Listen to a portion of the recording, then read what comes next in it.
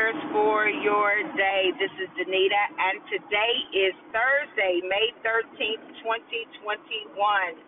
As always, we give thanks to God. I give thanks to God for you, for what He is doing in your life and in the lives of your loved ones, all the people, places, and things that God has divinely connected to you. I hope you are enjoying reading and praying about Paul and just the things that Paul went through while he was Saul, how Saul became Paul, but then praying the word of God. I know we don't live in the biblical times. I understand that, and there are principles that we can always extract from the text. One of the things that we know about God is that God still speaks. God still speaks. God still arrests people in their tracks. And what do I mean by that? You know, when people sometimes are out and they are on their way to do something that is wrong, to do something that is outside of the will of God. We serve an almighty God that when we pray, He hears and He answers prayer. And God has the ability, He has the power, and He has the authority to arrest those individuals in their tracks. If you ever, have listened to different passages in the Bible, read the Bible, you can see that there were many things that happened suddenly. There were many things that happened suddenly. God healed suddenly. God delivered suddenly. God made those who were blind made to see suddenly. Our God is still a suddenly God. He can turn hearts suddenly. He can stop people in their tracks suddenly. God can restore marriages suddenly. God can bring prodigal children home suddenly. Those who have been in hospice, God can still heal them suddenly. Our God has the final say. And when we recognize that our God has the final say, and we recognize that He is sovereign, meaning He works all things out, even the bad things, even the ugly things, even the nasty things. He works all things out for the good for those who love Him and are called according to His purpose. If you know that you love God, if you know that you love God, if you love God more than that man and or that woman, if you love God more than that job or that promotion, if you love God more than that money or that title, all those who love Him and are called according to His purpose to pray, His purpose to intercede, His purpose of being a giver, His purpose of living a lifestyle that gives Him glory, His purpose of walking out, literally walking out the scripture, line upon line, precept upon precept. If you do that, then you know that all things work out for your good. If you live a lifestyle of repentance, you know that all things work out for the good. If you call on His name when you're up, when you're down, when you don't know which way to go, you know that all things work out for the good if you acknowledge God in all of your ways and you trusted Him with all of your heart. You know that all things work out for the good. If every day you gird up your loins and you put on the belt plate of righteousness, you know that all the sword of the Spirit, you know that all things work out for the good. It's not about, what it looks like. It's about what you know. It doesn't look like winter is coming right now, right? I mean, we're in spring. Summer's not here. But if somebody said winter is coming, I would say it doesn't look like winter is coming. But the truth of the matter is winter is coming. Winter will happen in the state of Indiana, in the city of Indianapolis. Winter is coming. Right now, it does not look like it. So it's not about what it looks like at the moment. It's about what you know is coming because of the one who declared the end from the beginning. God already knows your end. He already knows how it's going to turn out for you and your family. He's the one that pays attention to everything about you. We can fool people, but we can't fool God. We can't fool God. God is, he is about our heart.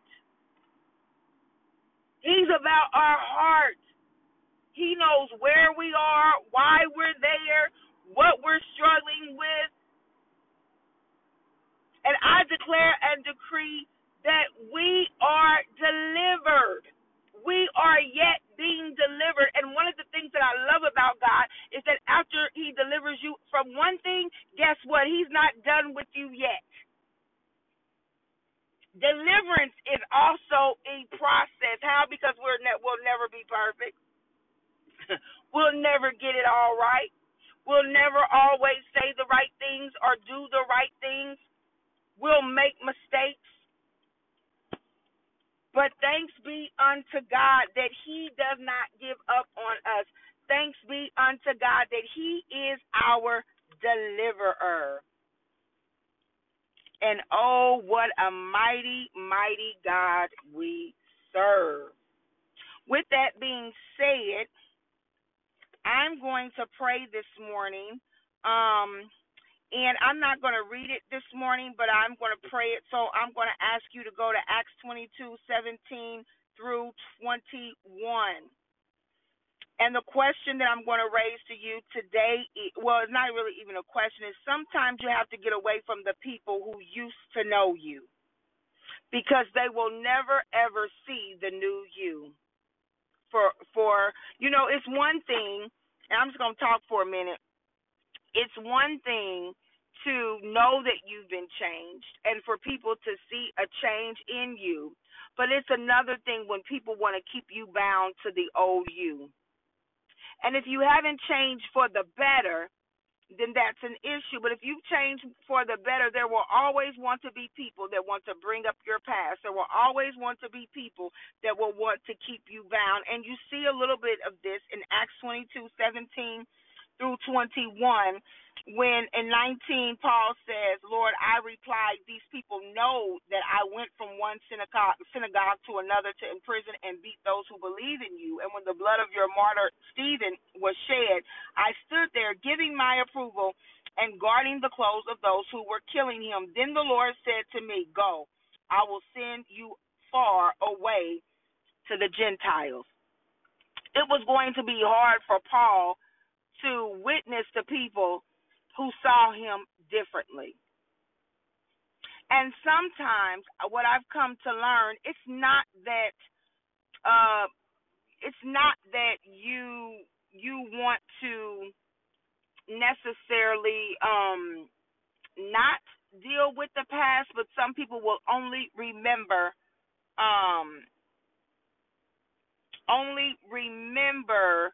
the bad.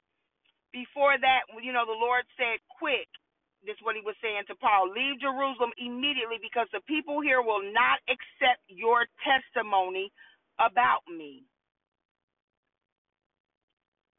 Sometimes, and the Bible says that sometimes you just have to shake the dust off of your feet. Sometimes people will not be able to receive the new you. And as hurtful as it is, it really is more their issue than it is yours. Well, Danita, what do you mean by that? What do I mean by that? Is, see, everybody wants to be able to say, God changed me. Everybody wants to be able to say, God did a new work in me, and now I'm no longer this way. Now I'm no longer as argumentative as I used to be. Now I'm no longer nasty like I used to be. Now I'm no longer, lying or stealing like I used to. Now I'm no longer, an unsafe person. See, everybody wants to say, now I'm no longer, I'm no longer involved in sexual immorality. And, that's a lot of different things. I don't have to name them all. Now I'm no longer this or that. Everybody wants to be able to say at some point in their lives, God touched me and he changed me, right? But what I've learned about people is that they want to be able to say it about themselves or about somebody else that's close to them, right? You hear people say, oh, my daughter used to be this way, or my son used to be this way, or my parents used to be this way, or my boss used to be this way, but now they've changed, this happened. Everybody wants to be able to give credit to that change or to honor that change, except when it comes to certain people. It amazes me how we will look at certain people and acknowledge the change in them and be excited about the change in them, but some people, we will not accept their testimony about what God has done for them in their lives. But we will hold them accountable to how they were before. And I always marvel at that because I always want to ask, and what would you do if God held you accountable? We really got to think about that. When we judge people and when we get upset about people about what they did or what they used to do and da-da-da-da-da-da and all of this, but when it's us, we make a lot of excuses for our bad behavior. Or we justify our bad behavior. But then when God changes us, we celebrate that change and we talk about how we've been changed. And in Christ, there is no condemnation. And when I say that, I really mean that. And I can tell you honestly, I have learned and I am learning not to condemn people because I don't want to be condemned.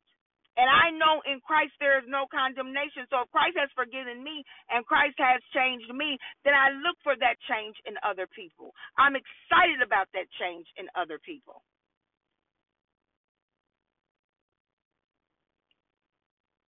But sometimes God will send you far away to other people who can truly accept the new you.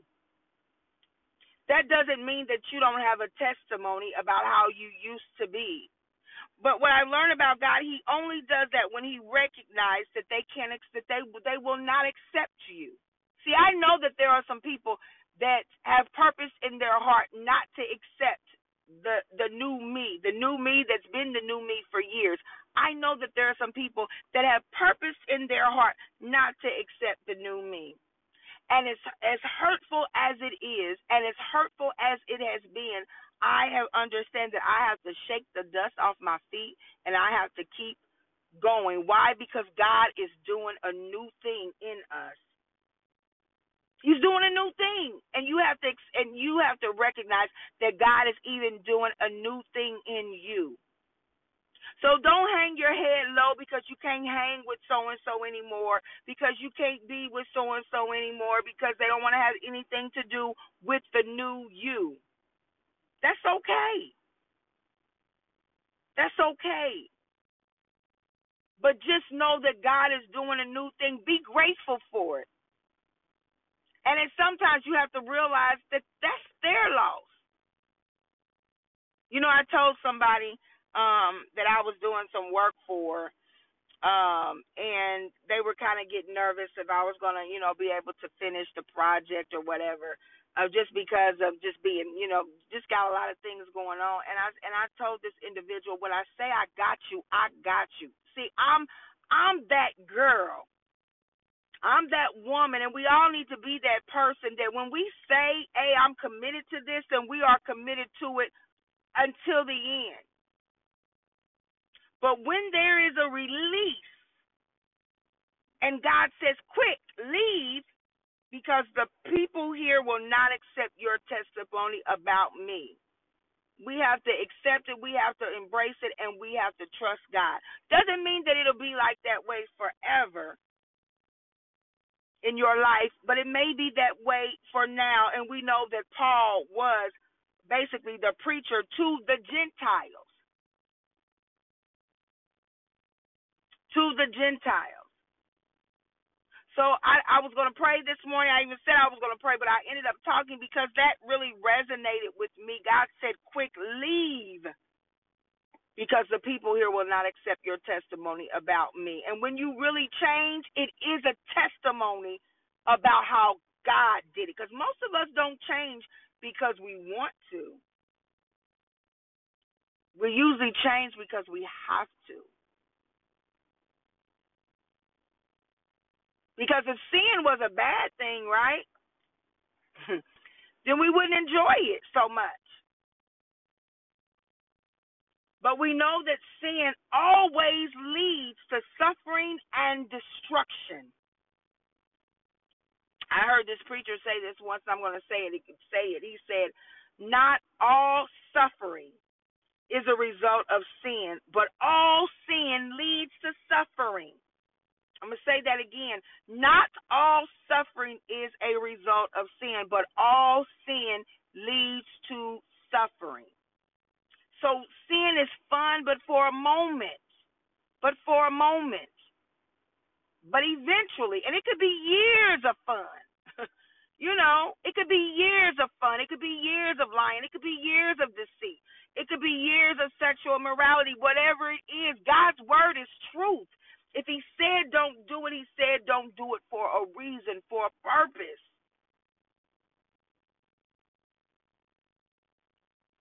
So I don't know who I'm talking to this morning. I'm also talking to myself when I get to going. I'm also ministering to me. Want you all to know that I love you. Have a blessed day. Go back and read Acts 22.